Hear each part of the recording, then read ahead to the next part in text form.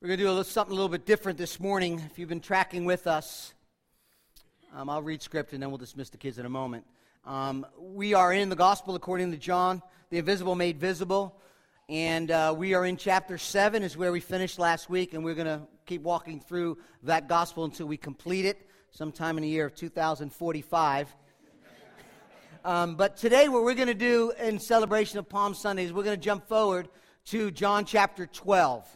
You're going to see some themes, some really cool things in there as we've been studying together the gospel according to John, that John is writing about in John 12. So if you have a Bible, please turn with me to John 12. There are Bibles in the back. We're reading John 12.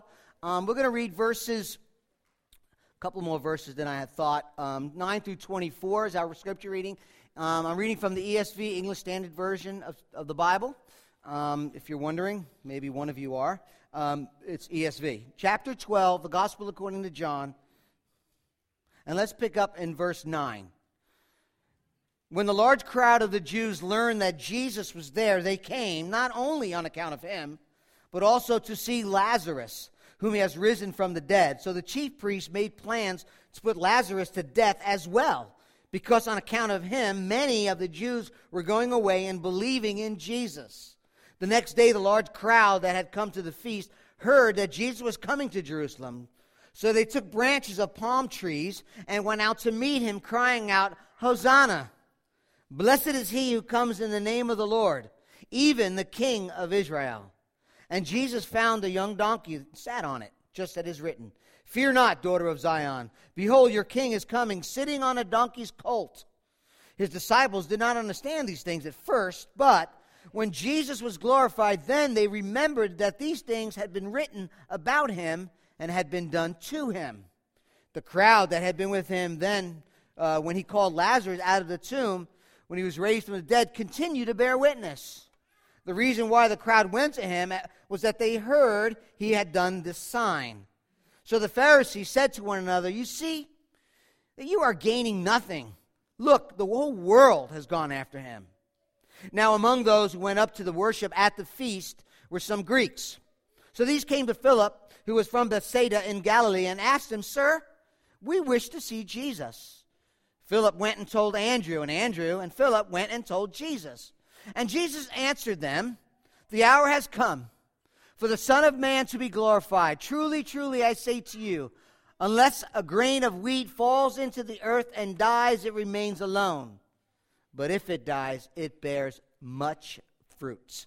May God add a blessing to the reading of his word this morning. Okay, children, you're dismissed for Children's Church. Glad you got sunglasses on, see you.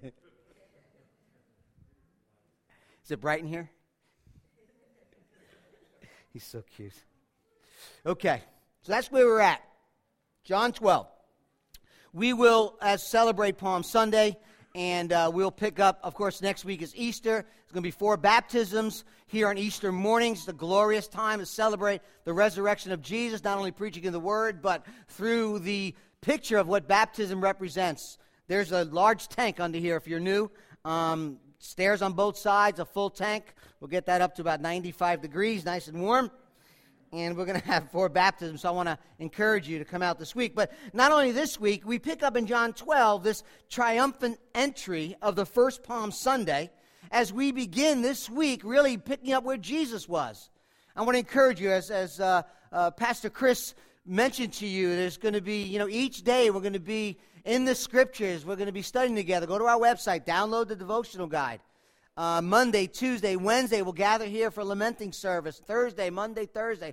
Good Friday right here, 7:30. All the times are on there. We want to encourage you to be part of this week with us as we celebrate together and we walk where Jesus walked, beginning on today, this triumphal entry of Jesus, where he comes into Jerusalem and there's this cheering crowd. I mean, just the one who claimed to be the Messiah, the deliverer of Israel, has come. The one that they thought would make all the wrong things right and dispense justice to the Roman authorities. But what we'll see in our scripture as we go through this whole week is that this applause, this public approval and praise for Jesus turns into a mob calling for his crucifixion. "Crucify him," they're going to yell.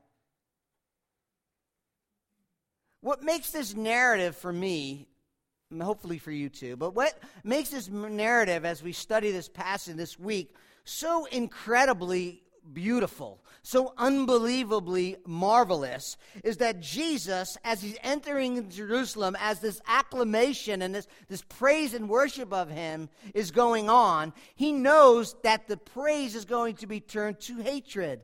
He knows that this giant crowd that came out to meet him will scatter, leaving him all alone, almost naked, hanging on a cross on Golgotha. And what's so amazing, and even his closest friends, his companions will abandon him. What's so amazing for me is that he went anyway. Let that grip you, man. Let that never leave your heart. That the Lord Jesus Christ, in his sovereignty and his omniscience, knew exactly what was taking place. And in love for his Father's will, ultimately for his Father's glory, but for love for you and for me, his heart, his mind, the Scripture says, he was bent, he was set to go to Jerusalem. He would give his life as a ransom for many. We're a week away. It's Palm Sunday. We're going to look at this text through 5 different titles or movements. You're thinking 5 will be here until next Thursday. No.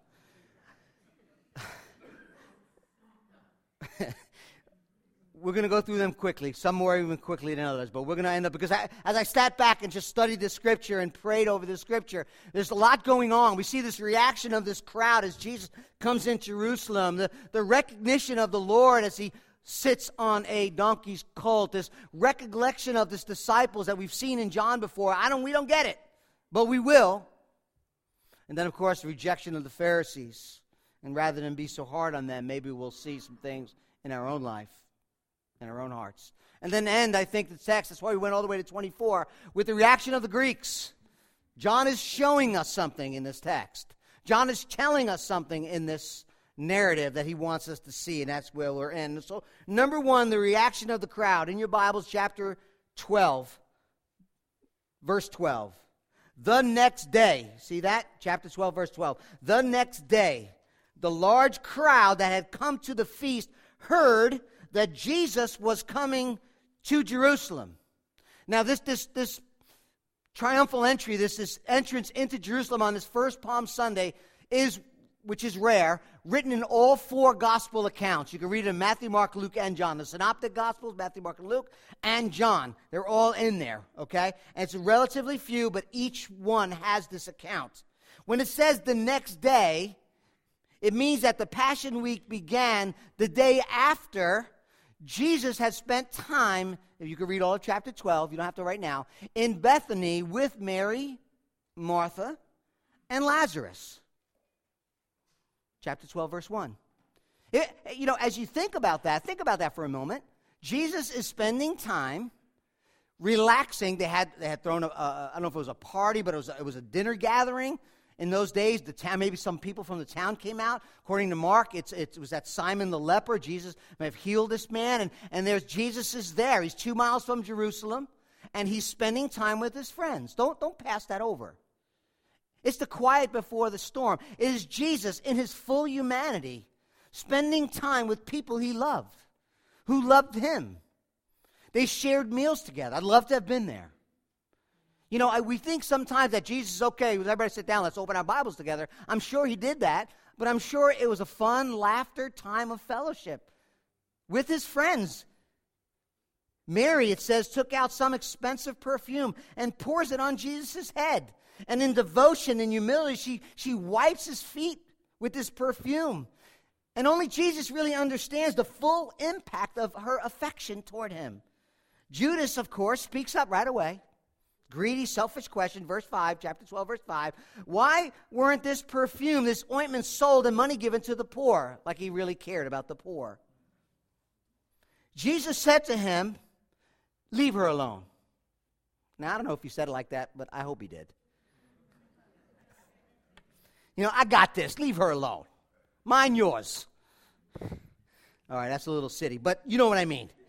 Leave her alone, so that she may keep it for the day of my burial. For the poor you will always have. Verse 8. But you will not always have me.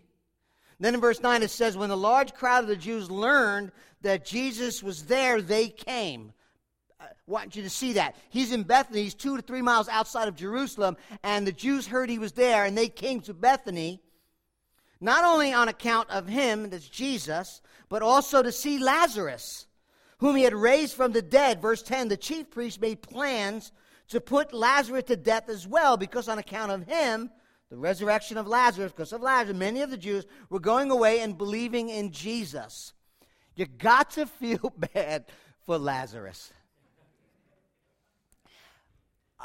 Being sick and slowly watching your life ebb away has got to be stressful. Right? Some of you have seen loved ones. It's hard. It's difficult. It's stressful. He dies. He's in the tomb 4 days. Jesus calls him back to life. He's going to die again, unlike Jesus' resurrection. Everyone in the Bible who comes back to life from the dead dies again. And then he finds out people are trying to kill him again. The guy can't win.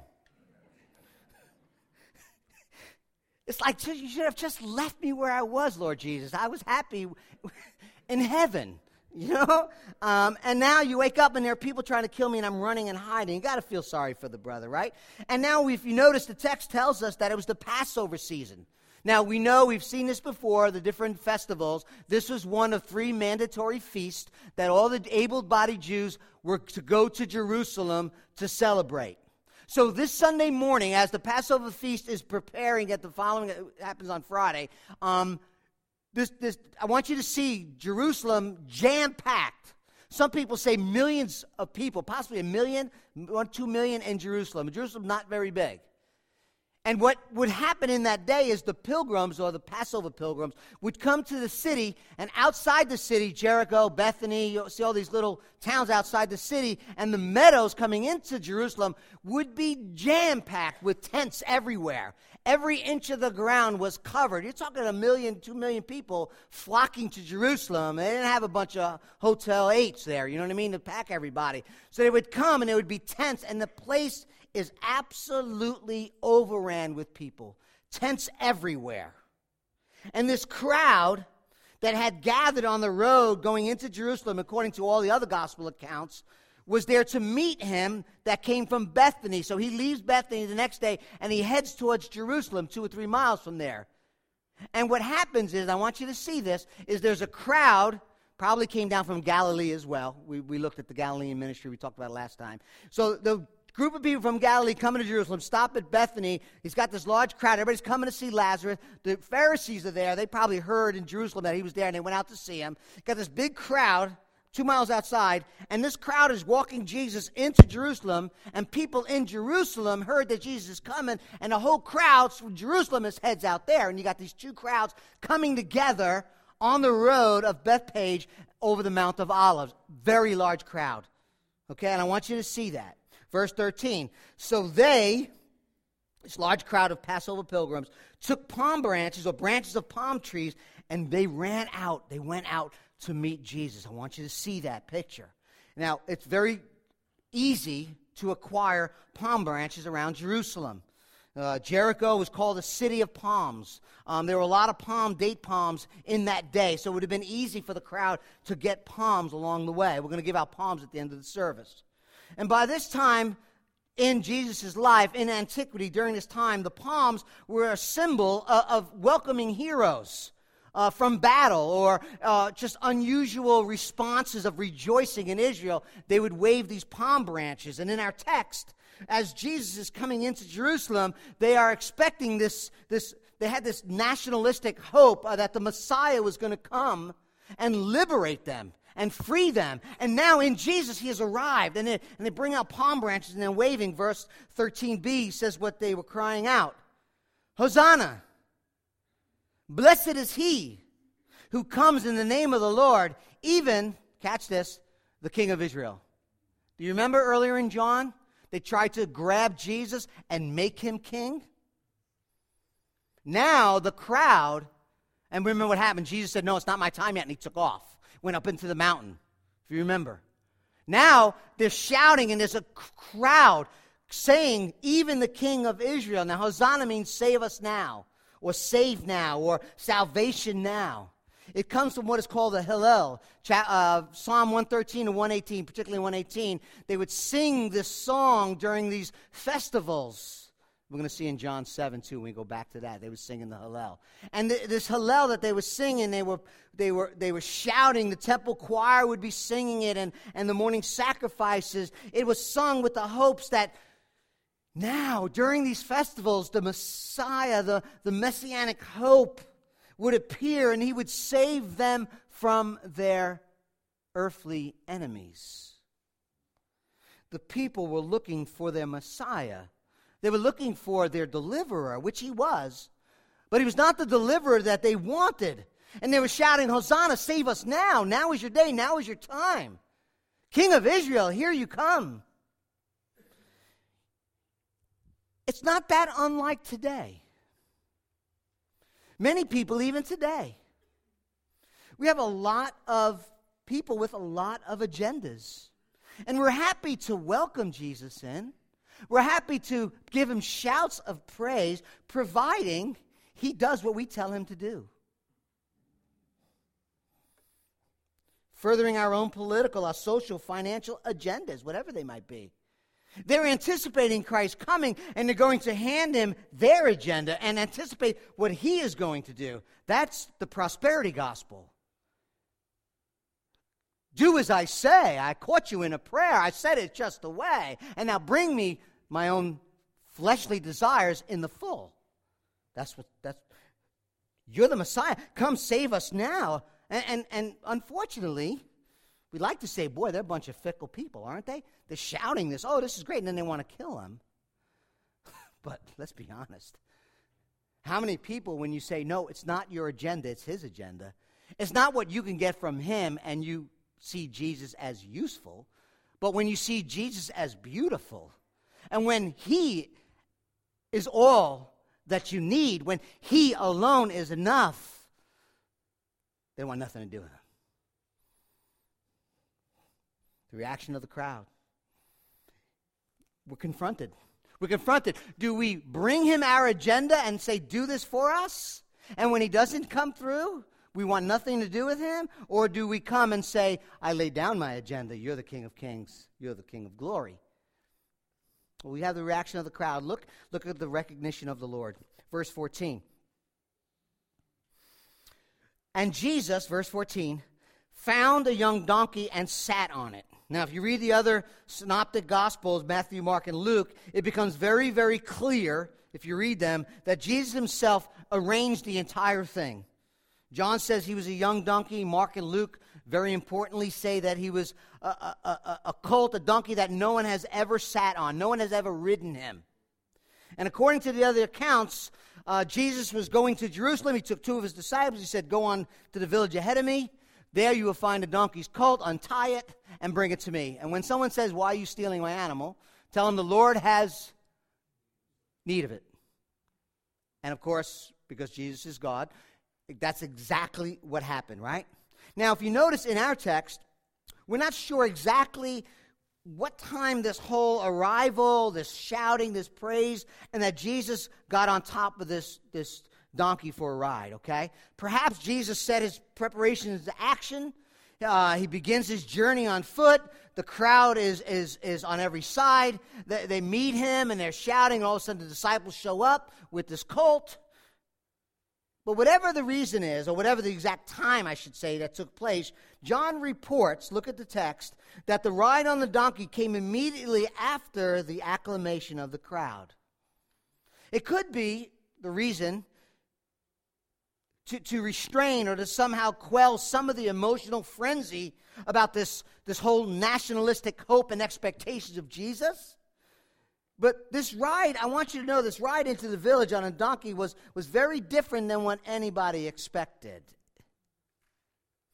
I can only imagine the conversation Jesus had with his disciples that he wanted to be transported into Jerusalem on this young colt. Because kings in that day didn't ride donkeys into cities. they rode war horses. Kings would ride a war horse into the cities in which they conquered, and they rode back with the war horses to show forth the king of their great military win. And I can only imagine that Jesus said, okay, guys, listen. It's a large crowd, as I want you to do. I want you to go into the city ahead of me, and I want you to I'm not going to go in just on foot. I'm going to ride in. I can only imagine they said, sweet, war horses, we'll get them. Swords, we're ready. We're going into Jerusalem. Get those Romans. You're claiming your kingship. You're the king of David. You're the son of David. You're the king of Israel. You're the deliverer. Let's go. It's been about time. It's been like 3 years. We're waiting. And Jesus like, no. We're not going that way. No. I want you to go get this little baby donkey, and I'm going to sit on that and walk in. And I can only see the look on their face like, you need an image consultant, Lord. We'll do that for you. Like, you're not getting anywhere on a donkey. We need war horses. And Jesus is like, no. Guys, go and do as I say. And they do. And his coming on this donkey was no doubt surprising for all those who expected this Messiah to take his rightful place. Hosanna, King of Israel.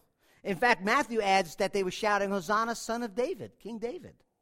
So in those days, the Roman generals, they would not only march in with war horses, they would come into the city.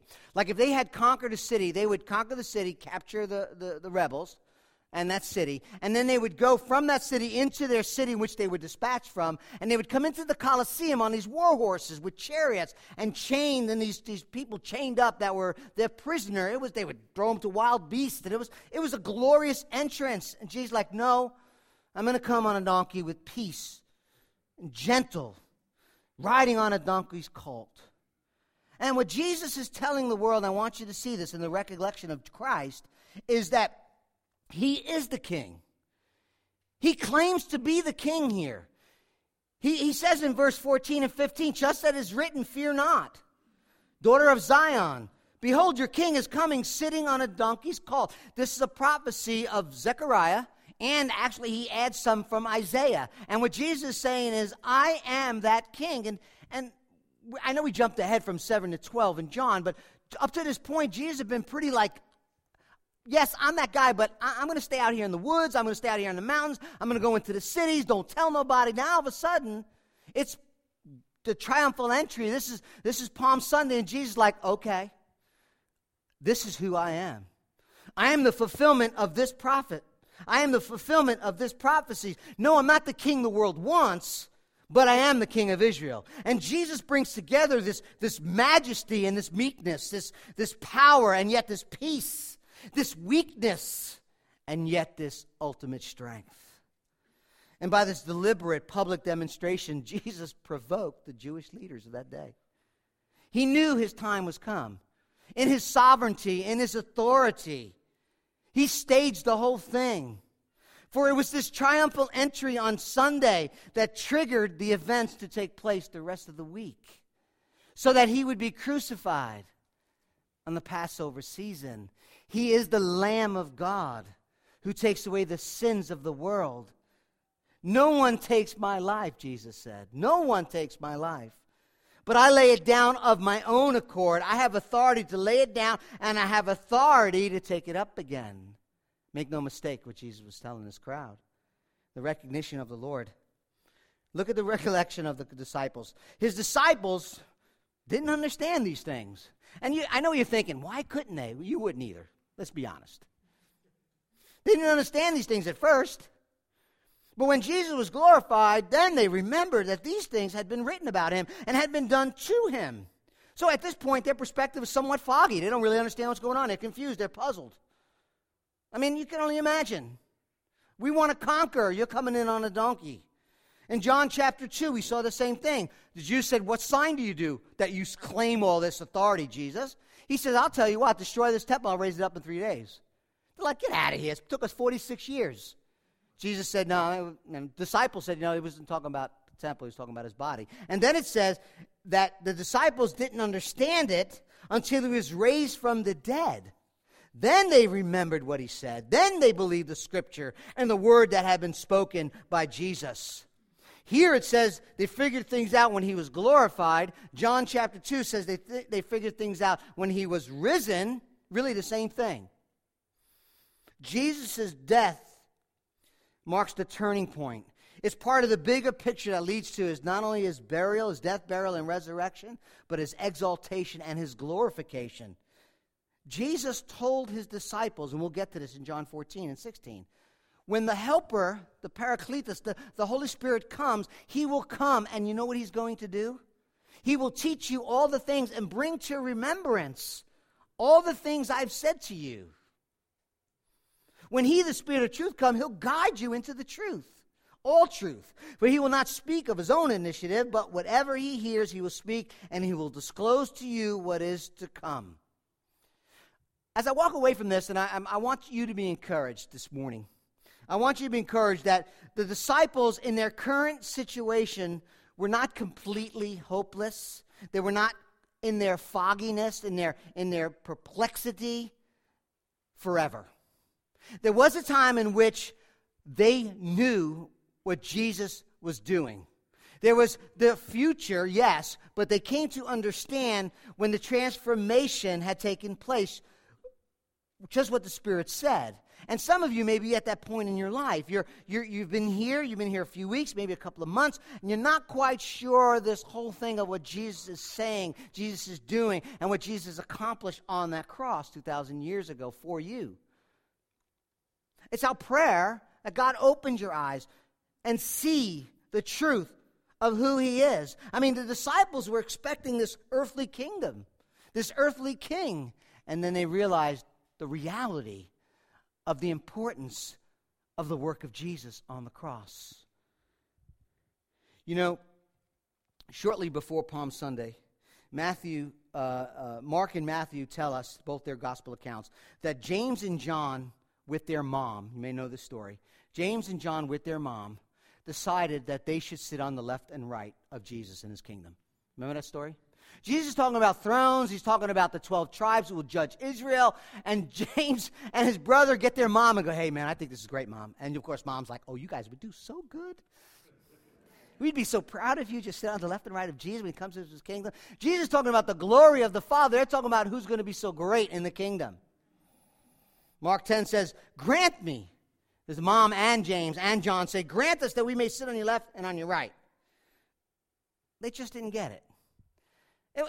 It wasn't that Jesus stopped teaching and said, you guys aren't getting it, you're done. He just kept going. And we encourage you, keep coming. Keep coming. Keep hearing the word of the Lord. Keep seeking the face of Jesus. Because I think a lot of times we don't completely get it. I mean, I hope you're not a Christian here today and say, I got it all. I understand it completely. Right? I mean, do you understand how greatness came through humility? Do you understand how meekness is the way to power and exaltation? For years, the rabbis would study this text and say, how is this king coming on a donkey's colt? How is this Messiah coming with brokenness and peace and this meekness? He looks more like Mr. Rogers than he does the King of Glory. But after Jesus rose from the dead and ascended, they realized that if Christ had just come to liberate them from the Romans, what good would that be? What good would it be if Jesus just liberated you from the circumstances you're in, and yet you died in your sin and been separated from him in hell for all eternity? Now, I'm going to get a little bit, step on some toes here. Sorry. No, I'm not. Because I see them wanting something, needing something, the disciples, the Jewish, and then we see Jesus saying, no, that's not what you really need. We're in a political war here in America. We're in a political war. We're in the midst of it. And this election is very important. I want to encourage every American that has a right to vote to vote. It's your right. It's your responsibility. Go and vote. But what happens when it's over? What happens if you overcome the political oppression? What about your personal oppression? What if your candidate wins? What if they lose? Are you trusting in Jesus, who said, I've come to deliver you far more than the Romans, the Democrats, the Republicans. I've come to deliver you from sin, from death, from eternal hell. I've come not with political clout. I've come in lowliness. I've come in meekness. I've come to die in your place. I've come to rescue you from you. I came to take your place, to bear your punishment, to deal with your sin, which result is eternal hell without me. I've come to set you free, that nothing in this world can take from you. That's Jesus. And they came to understand that after the atonement at 1 month, when Christ went on the cross and he died for their sin. You see, I'm looking at this and I'm saying their recollection is our reminder. And that happens in the atonement, that we should never lose sight of the ultimate sacrifice. The eternal purposes of God must take precedence. Our hope must be in him and him alone. The ultimate hope is in Christ and him alone. They came to realize that later on. Number 4, the rejection of the Pharisees. Look at verse 17. The crowd that had been with him when he called Lazarus out of the tomb and raised him from the dead continued to bear witness. That is the imperfect tense in the Greek. They constantly and continually bore witness and testimony about Lazarus, those who were with Lazarus. Verse 18, the reason why the crowd went to meet him was that they heard he had done this sign. Does that sound familiar? Family, I hope you say, yeah, that sounds familiar. That sounds familiar to us. Because what you have is one crowd was there and one crowd heard about it. And what John has been saying all along, we've seen it several times, I won't point it out today, is that those who believed in the miracle worker, the sign seeker, Jesus said he does not entrust himself to that spurious belief. Now, God does work miracles. God does work miracles and powers and signs and wonders, but what happens is people get caught up in that and they miss the truth of the gospel. And that's the concern for John. We see it throughout this gospel account. You get caught up in this glamour and you miss the truth of the gospel. You know, they probably thought he has the power to call Lazarus 4 days. The Bible says in King James, he stinketh. And out he came. The crowd, I don't know this to be true. I'm just conjecture. But if the crowd was there, or they say both crowd, the ones that saw Lazarus giving testimony and those who heard about it, the ones who saw it, maybe a couple of them watched the rock, move from the tomb, thinking, oh my God, what's going to happen here? Maybe when Jesus called him out, some of them were standing right next to Jesus. Maybe some people in this crowd was the ones that Jesus said, go untie him, unbind him, take his wraps off of him. And they're like, I don't know. He's back. But as we've seen, this crowd of followers were consistent with what John tells us. They were thrill seekers. It didn't matter or not whether he really rose from the dead, whether or not Jesus is who he says he is. Now, in Luke chapter 16, I want to read a story to you, and then we'll move on to the last point.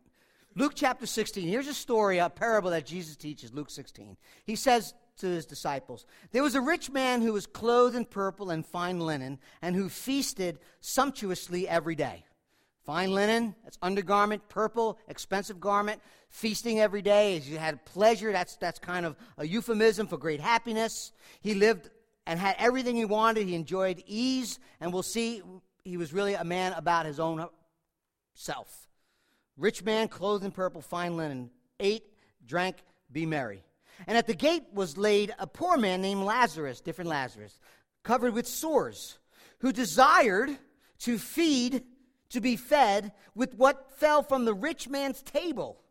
Moreover, even the dogs came and licked his sores. So it doesn't say he ate anything. It just says that was his desire. Right? One had everything, one had nothing. The poor man died. He was carried by the angels to Abraham's side. The rich man also died and was buried, but he's in Hades, in torment. He lifts up his eyes. Now listen to this. He lifts up his eyes. He sees Abraham, that's heaven, paradise, far off, and Lazarus, the poor man, at Abraham's side. And he calls out, Father Abraham, have mercy on me, And send Lazarus to dip the end of his finger in water and cool my tongue, for I am in anguish in this flame. The one who would not show mercy is now asking for mercy, and there's kind of an arrogance in that. Hey, send Lazarus. You know, like I'm rich. I had a maid where I was. While he's over there, send him to go get something for me. Abraham said, child, remember that you in your lifetime received good things, and Lazarus like manner bad. How now he's in comfort here, you're in anguish. And besides all this, there's a great chasm between us, in order that you can't come here and we can't go there. And he said, then I beg you, Father, to send him to my father's house. So now it's not about him. It's not really about the poor man or anybody else. It's about his brothers. For I have 5 brothers, so that you may warn them, lest they also come into the place of torment. And Abraham said this, no. They have Moses and the prophets. They have their Bible. They have their Bible. Let them hear that. Let them hear them, really is what it says. They have the scriptures. They have everything that they need in the scripture. And he said, no, Father Abraham, but if someone goes to them from the dead, they will repent. And he said to him, if they do not hear Moses and the prophets, neither will they be convinced if someone should rise from the dead. Those who refuse to see Christ in the scriptures, like these Pharisees, and to heed what God has declared, refuse to be convinced, even if somebody comes back from the dead. That's scary. The Pharisees were men of substance. They refused to believe all that the Bible points to and talks about and declares about Jesus, the Son of God. Even if he rise from the dead, whether it's Lazarus or in our story, or it is Lazarus, the one who literally rose from the dead, or it's ultimately Jesus who rises from the dead. Here's the deal. Their worldly substance, their fleshly, their pleasures of this life, blind them to the poverty that they have before God. That's dangerous, man. When you have all that you want, you have the power and the prestige, you're rich in law keeping, you're rich in power, you're rich in your moral uprightness. I tithe, I give money, I go to church, I help the little lady across the street. When I'm right in myself, we fail to see the spiritual deficiency before God. Even if somebody rose from the dead, no one can tell them nothing. Jesus already said in John 3, light has come into the world, man, but you listen, you are people who love the darkness, because light comes, it exposes your evil. Verse 19, so the Pharisees said to one another, I love this, they said to one another, you see, you're gaining nothing. They're talking to each other. You see, you're gaining nothing. They're pointing fingers. Look what you're doing, look what you're doing, look what you're doing. It's like, then they say, look, the world has gone after them. I mean, it's an exaggeration. It's not the whole world. John used the word cosmos to talk about people of all different ethnicity. They're like, listen, everyone in the whole world is going after him. Everything we're doing, we can't stop him. Their exaggeration is seen in their desperation. We want him dead. He's not doing what we told him he should do, and that's go away. So we want him dead. The reaction of the crowd, the recognition of the Lord, the recollection of the disciples, rejection of the Pharisees, and finally, let's look at the reaction of the Greeks. This is so important in this text. That's why I wanted to add this. Look at verse 20. He says, now, among those who went where? Up to worship at the feast. See the connection with this text. He's still talking about those who worship at the feast. Were some Greeks. Where'd they come from? So these came to Philip and Bethsaida in Galilee and asked him, we want to see Jesus. Philip went to Andrew. Andrew's the go-to guy. Andrew and Philip went and told Jesus. Now, there's a lot of conjecture on who these Greeks are, but I think what we're seeing is the heart of God. That's where I want to end, on the heart of God. The Greeks could be the what they call God-fearers. They're non-Jews that embrace Judaism. So they're God-fearers, they're Gentiles, they're non-Jews. Some commentators think they were Jewish, but they were Greek-speaking Jews. I don't think so. Some think that they were what they call the diaspora, which means they are the ones who were scattered and now they have come. They're Hebrew people that have come. I don't think so. Some people think they was just straight up proselytes. You know what a proselyte is? Proselyte is someone who's not a Jew, who is brought into Judaism completely, 100%. They're brought into the covenant family. But those people have to do everything. The feast, the dietary laws, it was very, very strict, very, very hard, including the men had to circumcise themselves. So you can imagine if church membership was, I'd be alone right now, right? Like, I am not going to King's Chapel, okay? So, I don't think so. I think these Greeks were non-Jews, like Cornelius. Remember, we did the book of Acts together. Cornelius is an Italian cohort, devout man, gave money, gave alms, prayed to God. Luke 17 talks about a centurion man who was Roman, who loved God's people, built them a synagogue. I think these are Jewish people that are coming to the feast. They're not proselytes, they're not Jewish people, but they hear about the Lord. And they're coming to the feasts. They were admiring all the things that were going on, and they wanted to hear from God. In fact, the temple had a place called the Court of the Gentiles where they would go and worship. That's where they were allowed to go. You know, we tend to think, and maybe you don't, maybe some of you do, so I'm going to straighten it out right now. We tend to think that when Jesus showed up, okay, in Matthew, Mark, Luke, and John, as soon as we turn to the New Testament, at that point, God said, okay, I'm going to love other people today. That somehow now, I used to love only Jewish people, and they were my people. Everyone else can go to hell, and now Jesus comes, and we love all people. That's not right, just in case you didn't know. As far back as Abraham, when God called the entire Jewish people to himself, he did not do it and then say, detach yourself, disconnect yourself from the world.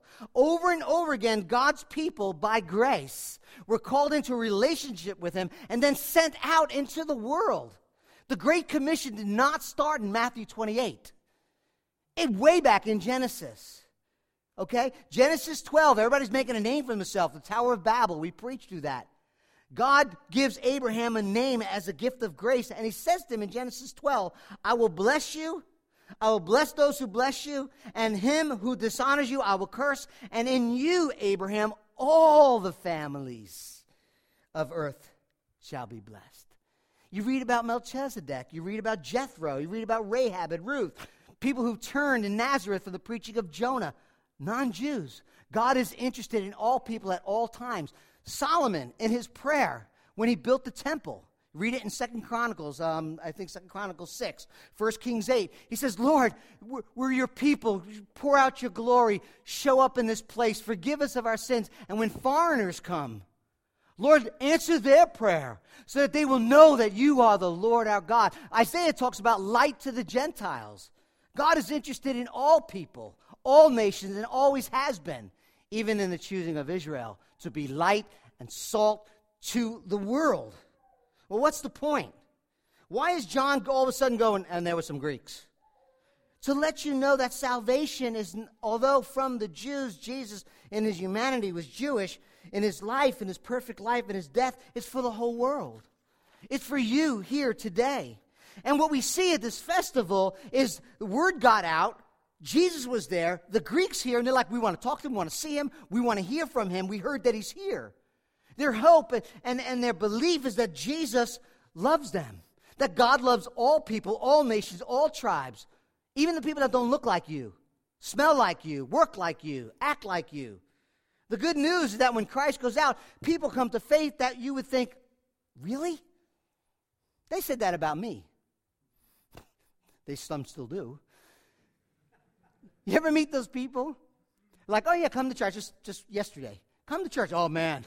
You know, you're sharing the gospel, you invite them to church. Like, if I come to church, the whole roof will fall down. If I come to church, the place will never be able to stand.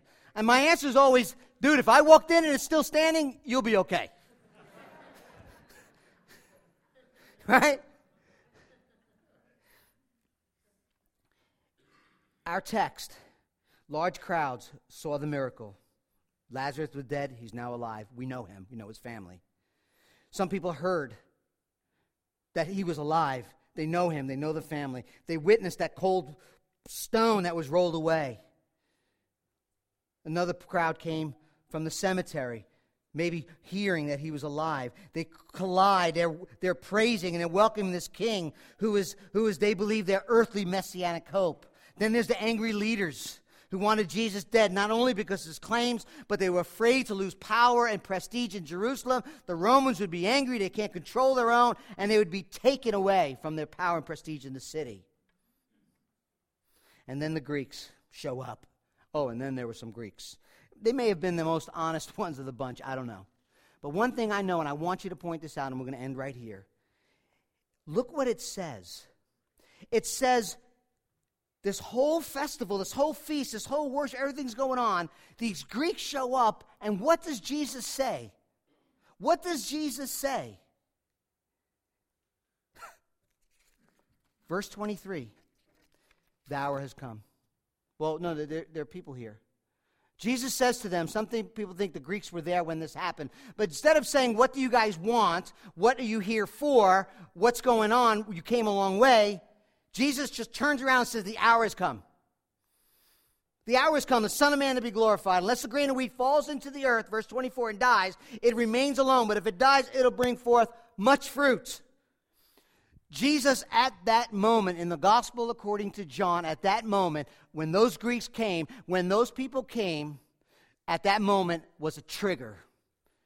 John, up to this point, we'll see when we go back, my hour has not come, my hour has not come, my hour has not come. The enemies could not put Jesus to death because his hour has not come. His hour just came. And I think there's something there. I think there's something there, that the hour had come when the Greeks came. So that you and I, all of us will know that salvation is for you. That salvation is for me.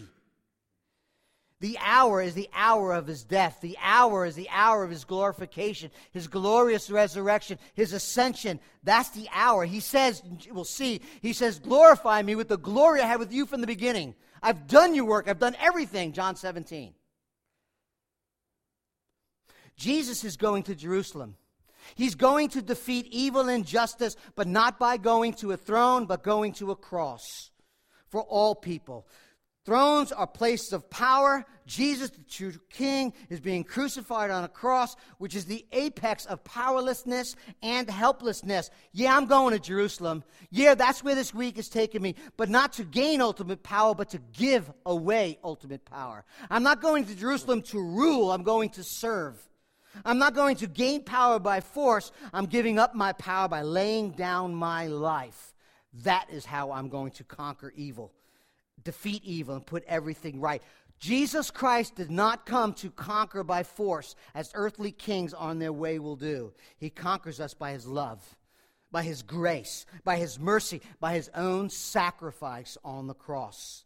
He's not gathering a kingdom of armies today, but a kingdom of people who are lowly, who are servants, who know Jesus as the one true king. Not political, not military.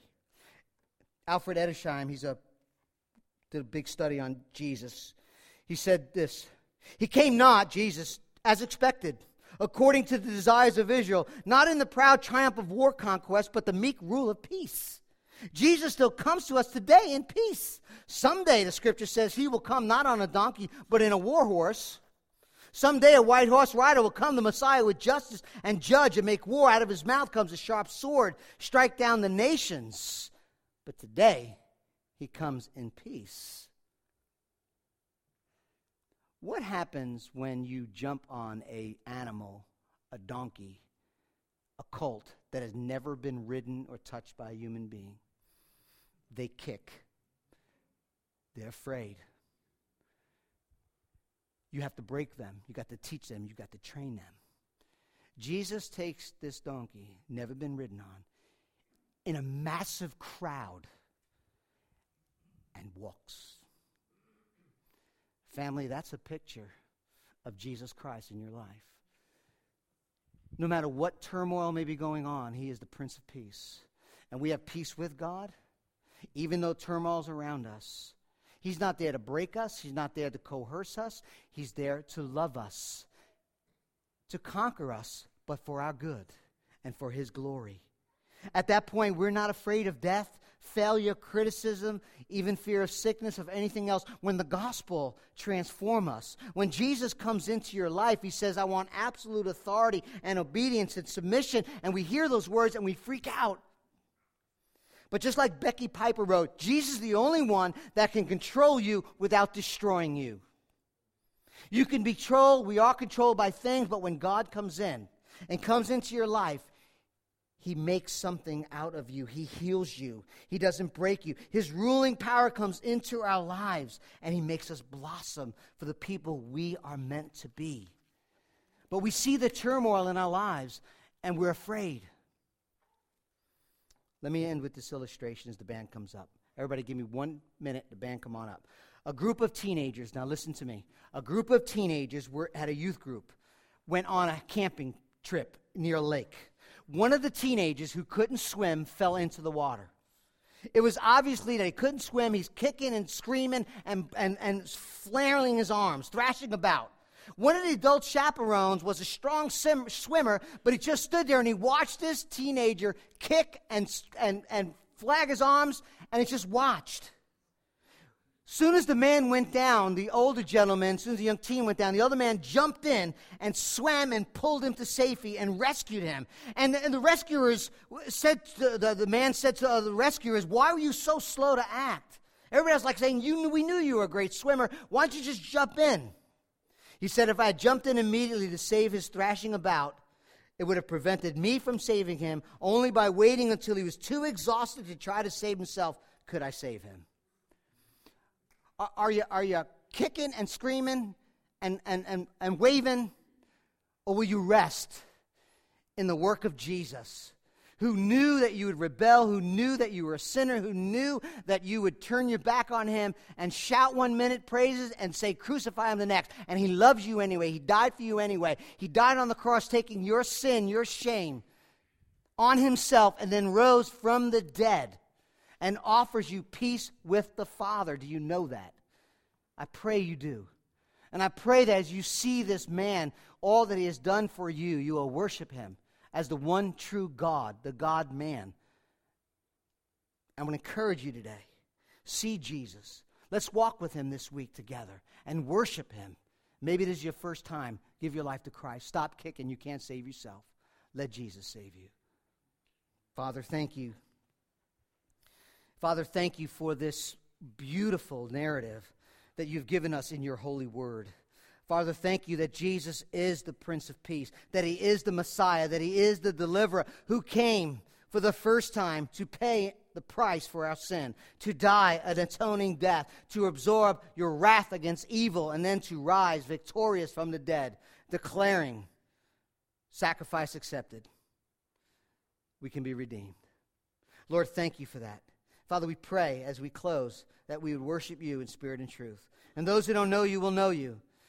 They would turn from their sins and trust in Jesus. And those of us who know you be encouraged in the gospel, looking at the cross and seeing all that has been accomplished for us, and looking back at the cross and see how loved and accepted we truly are. Come, Holy Spirit, help us to worship you.